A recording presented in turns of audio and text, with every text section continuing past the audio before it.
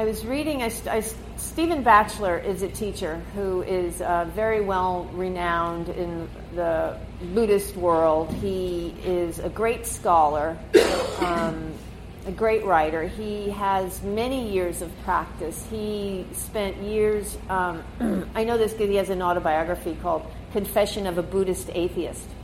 And he spent many years in Tibetan monasteries, so he's very, very well versed in Tibetan practice and learned to read the languages. He's also a linguist. And then after he left Tibetan practice, he went to a Zen monastery in Korea. And I think he was there for about 10 years. He ordained as a Zen monk. He was there for quite some time. And while he was there, he met this woman, this French woman who had ordained as a nun, and they fell in love. And they've lived so far happily ever after. And he is a wonderful scholar because he likes to go back to the source material. And what he does is he'll translate the suttas that the Pali, which is the language the Buddhist teachings are written in, and he'll I think he doesn't know Chinese because there's some concurrent suttas that are in Chinese, and he doesn't speak that, but he's looked at Pali, and what his work is to try and really clear away as much of the fluff, so to speak, from the Buddha's teachings as you can, because as soon as somebody dies, then their teachings become interpreted, and Buddhism has moved around the world and has joined up with a lot of other teachings around the world, which is why you can go to all over the world and find all these different traditions. It's like it's Buddhism, but they believe all different types of things. So he's really excavating. He's really trying to do use linguistic tools to really cut through to what the Buddha said and what can we discern from, using these linguistic techniques. He also has a bias towards letting go of a lot of the religiosity and a lot of the kind of metaphysical stuff around Buddhist teachings, like reincarnation and primarily a lot of reincarnation and things like that. And he's like, what do these teachings really point to? And I have to say that I really love what he has to say because they speak to a lot of what I believe. And he has a book called Buddhism Without Beliefs. So it's like taking the dogma out and saying what's really going on. And his latest book is called After Buddhism. And he was here in November. Stephen Batchelor was here. And I had started reading the book then, and I really liked it. And then, as I do, I put it down. I put it down in that pile. And then yesterday I picked it up, or this week I picked it back up. And I was going through it, and I was really, really excited by the stuff I was reading. So I wanted to talk to some of that stuff, because what he was talking about, and what he's talking about, the Buddha says, is a lot of the stuff that I've come to know through my own experience. So it's kind of like when you find someone who, in their book, they go, yeah, you get to say, yeah. That's what makes sense to me. I had that same experience over 20 years ago with Pema Chodron book, Start Where You Are, when I was reading her book and I was going, this is it, this is kind of what I'm trying to do. And so that was my first entree to Buddhist teaching. And it was very exciting, and this is also very exciting. So what I talked about before the meditation, I mentioned how, the holidays are over, and whether we get into the holidays or we don't get into the holidays, whatever, they're a thing. They're a thing. People decorate their houses. You can't walk around, or you can live in a closet for a month and kind of avoid the holidays, but for the most part you can't, and they're a thing. And now they're over, but there's perhaps some residual craziness or some depression or some kind of residual thing from the holidays. And so what I was really interested in is, how do we find a place where we can just let go and be with what's happening right here, right now? And that's what I like to say a lot. I like to say what's happening right here, right now, because that's where we all are. We can be 1,000 miles away in our head, but we actually are right here, right now.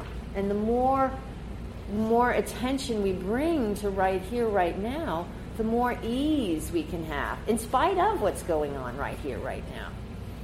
And I have taken on a new set of responsibilities in my life. I'm a teacher here, but I'm also the director of Against the Stream, and I've also taken on the responsibility of being executive director of this nonprofit up in the Bay Area, which is affiliating with Against the Stream Mind Body Awareness Project, which teaches meditation and mindfulness to at-risk youth and youth in juvenile halls. And it's up in the Bay Area. It's up in, it's out of Oakland. So all of a sudden, I have a lot more shit to do. I had a really full plate. Now it looks like, all-you-can-eat buffet when somebody's really hungry. And it's a language that I'm not familiar with yet. So I feel like I've been dropped in a foreign country and I don't know the language. And so, but what I've been noticing is that I've been in this place of, okay, right now it's like this. It's uncomfortable. It's uncomfortable. Okay, this will pass. I've been in this place before. We've all been in that place where we're brand new at something. And there comes a point in time where you're not brand new anymore. And you look back and you go, oh man, this used to be Greek to me. Now I'm fluent in Greek, ancient and modern, And so I'm at that place of just allowing that discomfort to be there. And when I started reading the Stephen Batchelor stuff, it kind of went right along, either that or it's just my perception, but it kind of went right along with what the experiences I've been having this week. Because he talks about, what he talks about, and this is what's really lovely, he talks about nirvana and what he really believes, and he goes through some stories. He talks about nirvana as not being out there somewhere, which is what a lot of people kind of think, that nirvana is like that place. They equate it with the idea of heaven, that it's a place we get to. Like if we live right and we do all the things we're supposed to do, and if we finally get this shit going on, then when we die we'll go to nirvana. And that's actually not what it is. And in his interpretation of what the Buddha's teaching, nirvana is simply letting go of our reactive patterns, our habitual ways of greeting the world, our habitual reactions to things. We don't do what we've always done. We don't necessarily respond the same way. We don't necessarily get caught up in things. In the past, when I've been faced with stuff that seems like it's overwhelming, I want to run away. That's my go-to. That's my habitual response to something difficult. Get the hell out of Dodge. And even if I don't physically do it, I have great escape scenarios in my mind. And I remember doing this when I was a kid. I remember getting into bed and pulling up the covers and being so grateful, because then I could let my head go to where I really wanted to be, which was not where I was. And so my mind has got years of practice at this. And so what's happening now is I've got this place and I feel this little run away, run away, run away. And I come back and I go, no. I can be right here, right now, with what is. Don't need to habitually respond. I don't need to run away. And he says, Batchelor says, that is the nirvana that the Buddha is pointing to, when we start letting go of our habitual responses. And I often believe that, they talk about the nirvana of the final letting go, where in the traditional teaching that, you're no longer clinging and you're no longer reborn. Well, you're no longer when you're no longer clinging, you're no longer suffering over the way things are. It's not that things are happy and wonderful and groovy all the time. It's not that everything goes your way. It's just that you're at ease with what's happening. And Batchelor talks about the Eightfold Path. Well, this is what I love. He talks about the Eightfold Path, and the Eightfold Path is what the Buddha has the teachings the Buddha has given us in how to live in a way so that we disrupt those habitual patterns, that we begin to respond differently,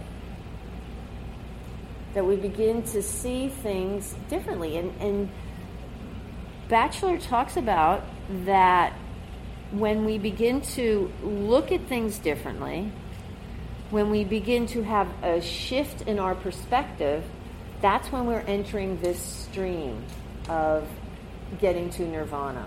It's like when you're asking the question about coffee, it's not the thing itself, it's how we see things now. We shift our perspective in how we see the world. And we see that if we keep doing the same thing, we're going to keep getting the same result. If I keep flipping people off on the freeway, they're going to keep yelling at me or whatever, that those little things. If I keep being sarcastic, people are going to keep being hurt. If I keep running away, I'm not going to ever walk through the fears that I have. If I don't speak up, I'm never going to be heard. Whatever it is that we struggle with, if we keep doing the same action, thinking it's going to fix us or thinking we're going to get what we need to get, we're going to not go anywhere. We're going to stay where we are. We begin to see causation. Because of this happens. Because I did that, or because this happened, this is what the ramification was. And the invitation is to stay in the present moment and stay with our experience and see how our response is to push away what's unpleasant and hold on to what is pleasant. We have this we're hardwired to hold on or push away depending on how we think about something. Because sometimes, we hold on to stuff, and then the next day we go, what was I thinking? Or we push away stuff, and we go, what was I thinking? So it's not the stuff, it's how we are in the moment. And when we shift our perspective to say, it's not the stuff, it's how I respond to it, we shift how we show up in the world. We see that things are impermanent.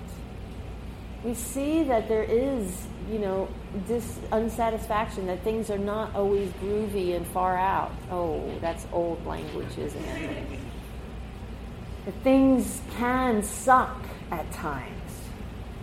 That people die. That pets die. That relationships end. That we don't get what we want. Or we do get what we want. We have to deal with all of these things.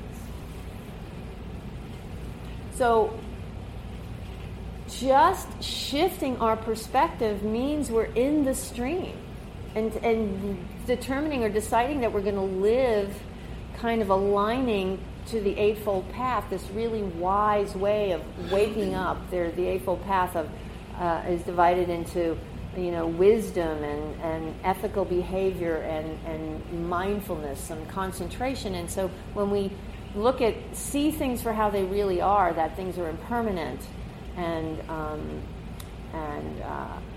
there's dissatisfaction in life, that shit happens. There's some wisdom that develops from that. And then when we live ethically with right action and wise speech and wise livelihood, that we learn how to live in relationship with other beings and not cause harm. which is really what it's about, not causing harm to others or ourselves. And then we practice mindfulness and concentration and really staying present with right here, right now. Right here, right now is actually what there is. Everything else is our mind. Everything else is our response, our reactivity. We had an experience 5, 10, 15 years ago, 6 months ago, and we responded in a way, and now we kind of keep doing that. We just kind of solidify our habits.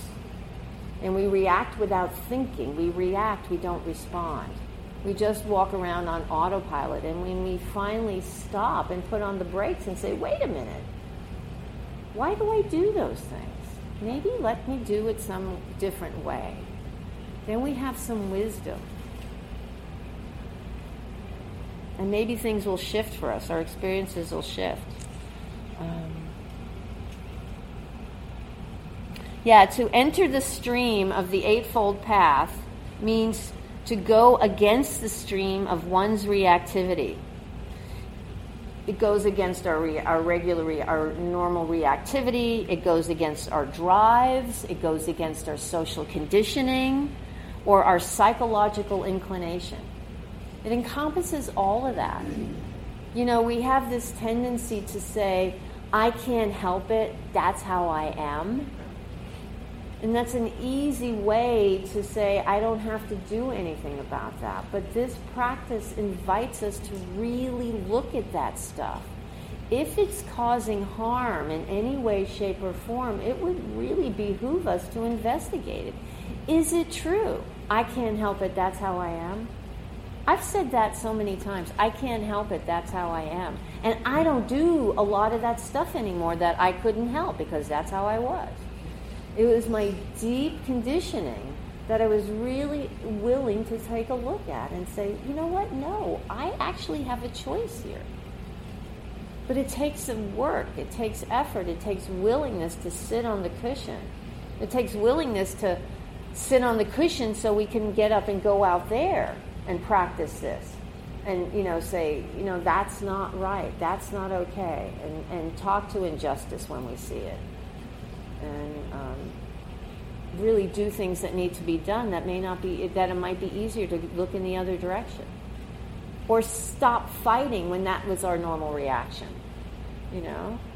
Sometimes we used to punch and kick, and maybe the response is to let go and not punch and kick. We all have different inclinations. We get to investigate our inclinations. I'm not the angry person. I know angry people, and they're not angry anymore. They don't do what they used to do because they've seen what it does, and they're willing to let go. They're willing to shift how they live in the world. By entering the stream of the Eightfold Path and going against the stream. That's what we're named after. Against the stream. You don't just stick with the status quo just cause. I can't help it, that's how I am. It doesn't work that way. It's really important to turn towards and say, this is causing harm. There's something from the Dhammapada about how we begin to live. If we're concerned with our place in the world and how we look to others and our status and our wealth, our economics or whatever, as long as we're focused on that, we're going to be dissatisfied. It's not going to work. But when we shift our perspective, and it's based around the Dharma, and it's based around these teachings, we live differently, and these lines for the Dhammapada is, do no evil. It's simple. It's really simple, this shit. It's really simple. Not easy, but simple. Do no evil. Take up what is good. Purify the mind. This is the teachings of the Buddhas, the awakened ones, the people who are awake, the wise ones say, do no evil. Take up what is good. Purify the mind. And purify the mind of toxins, of those things that keep us closed down, those things that keep us hard edged. Which is why I touch on soften so much. Soften, soften, soften. We soften our edges. We find our edges in our practice. Where is our edge? And then we work to softening it. Is it around speech? Is it around patience? Is it around anger? Is it around relationships? What's our edge? Everyone is different. We all have a different path, and we find our own way. And I just heard today, totally as an aside, that they is now recognized as a singular. I guess the Oxford English Dictionary of a year picks a word, so now you can say they as a singular instead of having to say he or she. So very exciting. Sorry, that was grammar nerd coming out here. So we look at how we harm others, and we purify the mind by looking at how we have, become constricted. How we have, tried to hide from hurt, tried to hide from pain. And we begin to say, that's not the answer. And we soften. And we turn towards, and we look inside, and we do the work so we can live without doing evil. And we can take up what's good and purify the mind. This is also what he said. Nirvana is right here, right now, and it's a ground on which to live. And I love that. I talk about that a lot. I think there's another teacher, a monk, Buddha Dasa, who also talks about that. Right here, right now. We can be at ease right here, right now. If you've ever had those moments where you're just sitting and there's no attachment, there's a complete ease. Like I mentioned earlier, the sunrises and the sunsets have been spectacular lately. If the next time you stop and just look at one, just be in that moment, feeling what that's like. Oftentimes it's quite pleasant. There's no attachment at like, I need that. And let go of taking a picture even. Just kind of be with it. That stuff is all around us all the time when we pay attention, when we're not lost in our mind, when we're not lost in thinking, when we're not lost in tomorrow. It's very easy for me to get lost in what I have to do. My mind has a tendency to plan. And I can say, I can't help it. I'm built that way. I'm a planner. I'm an organizer. And I am, but I don't have to live there 24/7. I have gotten up at 3 a.m. and thought about shit that needed to get done. Or that I was afraid I might have to get done, but wasn't really sure, but I better plan for it anyway. Made up stuff to worry about. And now I can go, you know what, I don't have to do that. I'm not built that way. It's just my inclination. And I can make the effort to come back and let go. I can bring some metta, loving kindness practice to myself right now because it really sucks. That's really unpleasant when you're up at 3 o'clock in the morning worried about stuff. It's not pleasant. So can you be compassionate towards yourself right here, right now? Be compassionate towards right here, right now. Unpleasant, unpleasant, unpleasant.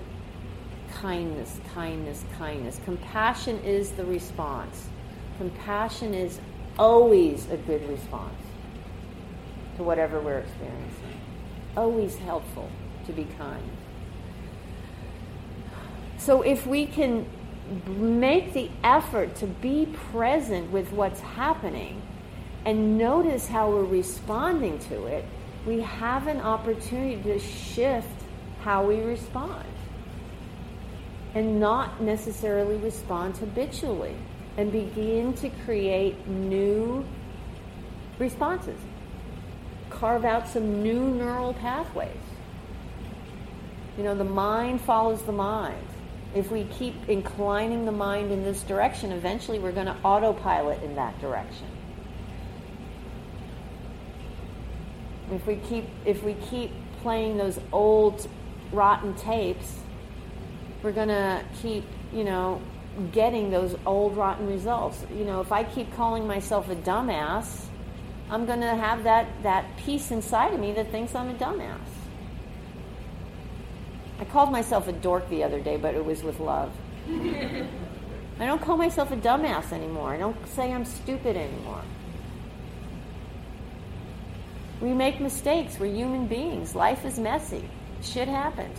And Batchelor even talks about how the Buddha said you don't get nirvana and then it's like, ah! It's not how it works. It's moment by moment by moment. And if you're in the path or on the path, you're going to have these moments where you get caught up and you're in fear or anger. And then you go, oh, wait a minute. Bring yourself back. It's like your meditation practice. You sit and you're present, and then you get lost, and then you come back. And then you get lost, and then you come back. And that's how we walk through life. We pay attention, and then we get caught up, and we get lost, and then we come back. And then we get caught up, and we get distracted, and then we come back. And that's how this works. So we're still on the path, and we can still have those momentary experiences of some bliss right here, right now. We don't have to put it off until we get all our shit together. Then it's not. It's being aware of it. You have to cultivate the mindfulness so you can be aware of it.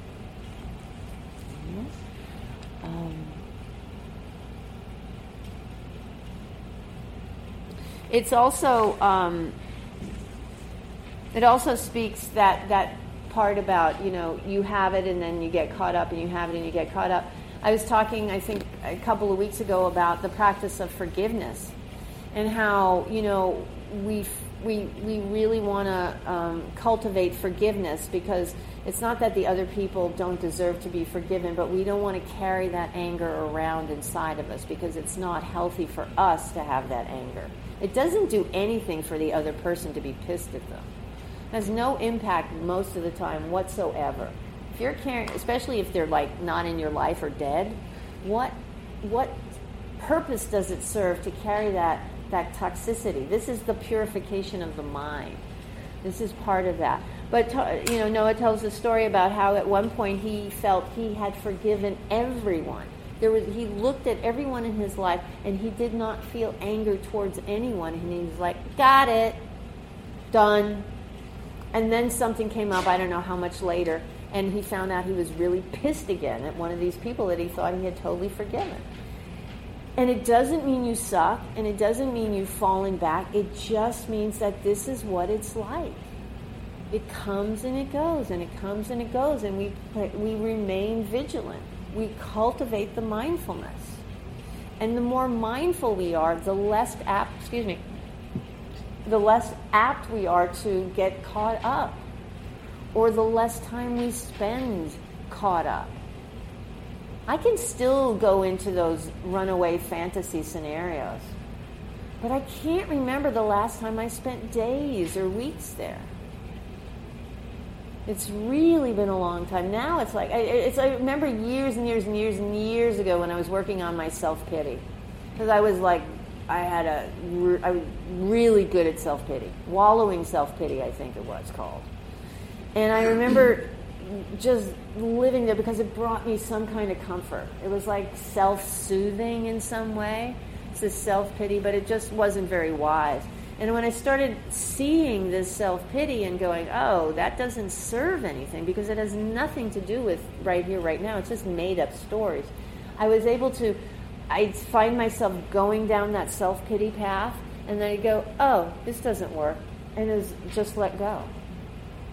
You begin to recognize these things for what they are. It's much easier to let go. Oh, that doesn't work. That fantasy of escape doesn't really work. And there's really nothing to run away from. I can hang out right here, right now, because really, right here, right now, it's pretty awesome. I'm sitting here in a room with a bunch of lovely people. I'm enjoying being with you. Pleasant. And I can hear myself, my old self, arguing, that is so lame. Because don't you know all the shit that's going on? It's like, yeah, there's shit going on, but right here, right now, I have to acknowledge right here, right now. And when the time comes to deal with the shit, I'll deal with the shit. I don't need to bring it up forward. No, you're over there. I don't need to talk about you till Thursday, but I'm going to hang out with you for the next 5 days. Worrying and being miserable, being angry, being whatever. We don't have to do that to ourselves. The freedom lies in letting go. The freedom lies in being here now with what's happening here and now. Right here, right now.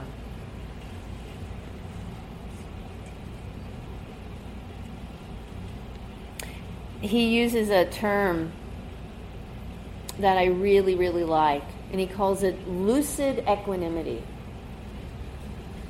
Equanimity is being in balance, not being knocked over by what your experience is in life, by what's happening with you. And I love that flavor of lucidity that goes with it, just clearly seeing what's happening, acknowledging it, and being at ease with it anyway. Seeing that there's pain because of the relationship that ended. Or there's great joy because of the birth of a child. And being able to be balanced, to feel, to experience the emotion, and have ease around it, have equanimity around it, and be so clear. That's a promise of this practice. It's an absolute promise of this practice. And it's something that I've experienced. And I want to say it right now. Don't believe it just because I say it. This is not a practice of dogma. It's not a practice of do this because. It's not that. It's these teachings are offered in hopes that they'll help you end your dissatisfaction, your suffering, your unease, your discomfort in your own skin. Whatever your experience is in this world, it hopefully will ease it in some way. And I know it's been true for me. It's eased my journey in this life. Because the shit hasn't changed much, but my relationship to it has changed dramatically. Absolutely night and day, how I show up for stuff.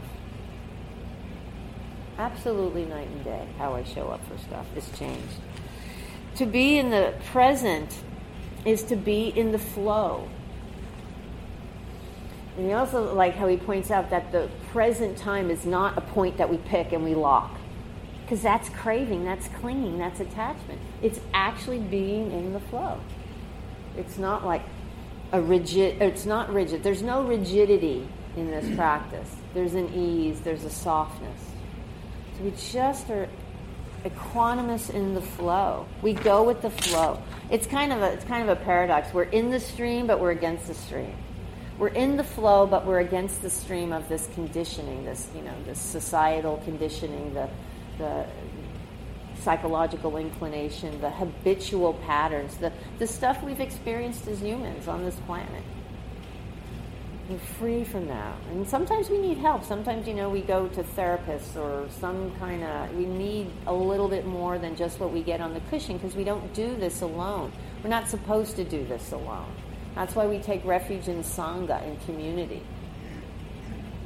In the community of wise, like-minded practitioners. It's really important.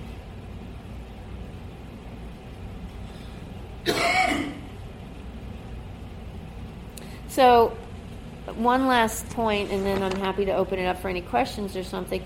He talks about how when we begin to see, when we're caught up in the I am, I am this, I'm a mother, I'm a sister, I'm a wife, I'm a teacher, I'm a whatever it is we are. We're doctors, I'm a doctor, I'm a singer. Whatever our eyes are, and we get caught up in those, and our sense of worth is dependent on how we look to others or how we look to ourselves, these images, and something happens to knock it over, if we're whatever, if we lose our sight or our voice or our loved ones are taken from us or our house blows up or something, we see how fragile that is and how easy it is to lose it when we're grounded in something out there. But if we're grounded in here, if this is our grounding, not the I am, but the ease with whatever's happening, there's a tremendous solidity with that. There's a way to not, it really diminishes fear. Because I'm not afraid of what if that happens? What if this happens? It really doesn't matter. I'm okay anyway. I can be at ease in the midst of really awful things. And that's where the liberation is. Really important to remember that. Liberation is not out there. It's right here, right now. So, and I'm only up to page 60. I can't wait. So those are my thoughts about Stephen Batchelor's thoughts, and I'm happy to hear questions or comments or... Buddhism without beliefs might be a better place to start than this one, because I think it speaks more to that. Dogma, religion. I think Stephen sees this less as a religion and more spiritual, more of a way of being in the world that eases the discomfort. As I said earlier, when the Buddha died and immediately, stuff started to be reinterpreted, which happens with everyone, any teacher. There's great interpretations no matter what. There's even interpretations while they're still living. And it's like, no, you didn't really mean this. You meant this, because I know. But it became, as with most, practices, it did become a dogma, it did become a religion, it became very ritualized and strictured in many places around the world. So you go around the world or you read about different sects in Buddhism, and you wouldn't know they were the same. Some are very, very, very rigid and religious, and that's not this at all. And I'm not drawn to that at all. And I don't think most of the people who come to Against the Stream are drawn to that really at all. It's much more about the teachings and how do they ease suffering. What did the Buddha say, and how did it ease suffering? That's why I said, everyone is welcome. Don't believe it just because I say it. Try it for yourself. If it eases your suffering, if it eases your discomfort, yay. If it doesn't, maybe it's not the right path for you, but or try harder. I don't know. But it's not dogmatic in that if you don't believe this, you're fucked. So, my karma ran over your dogma. That was a bumper sticker, popular years ago.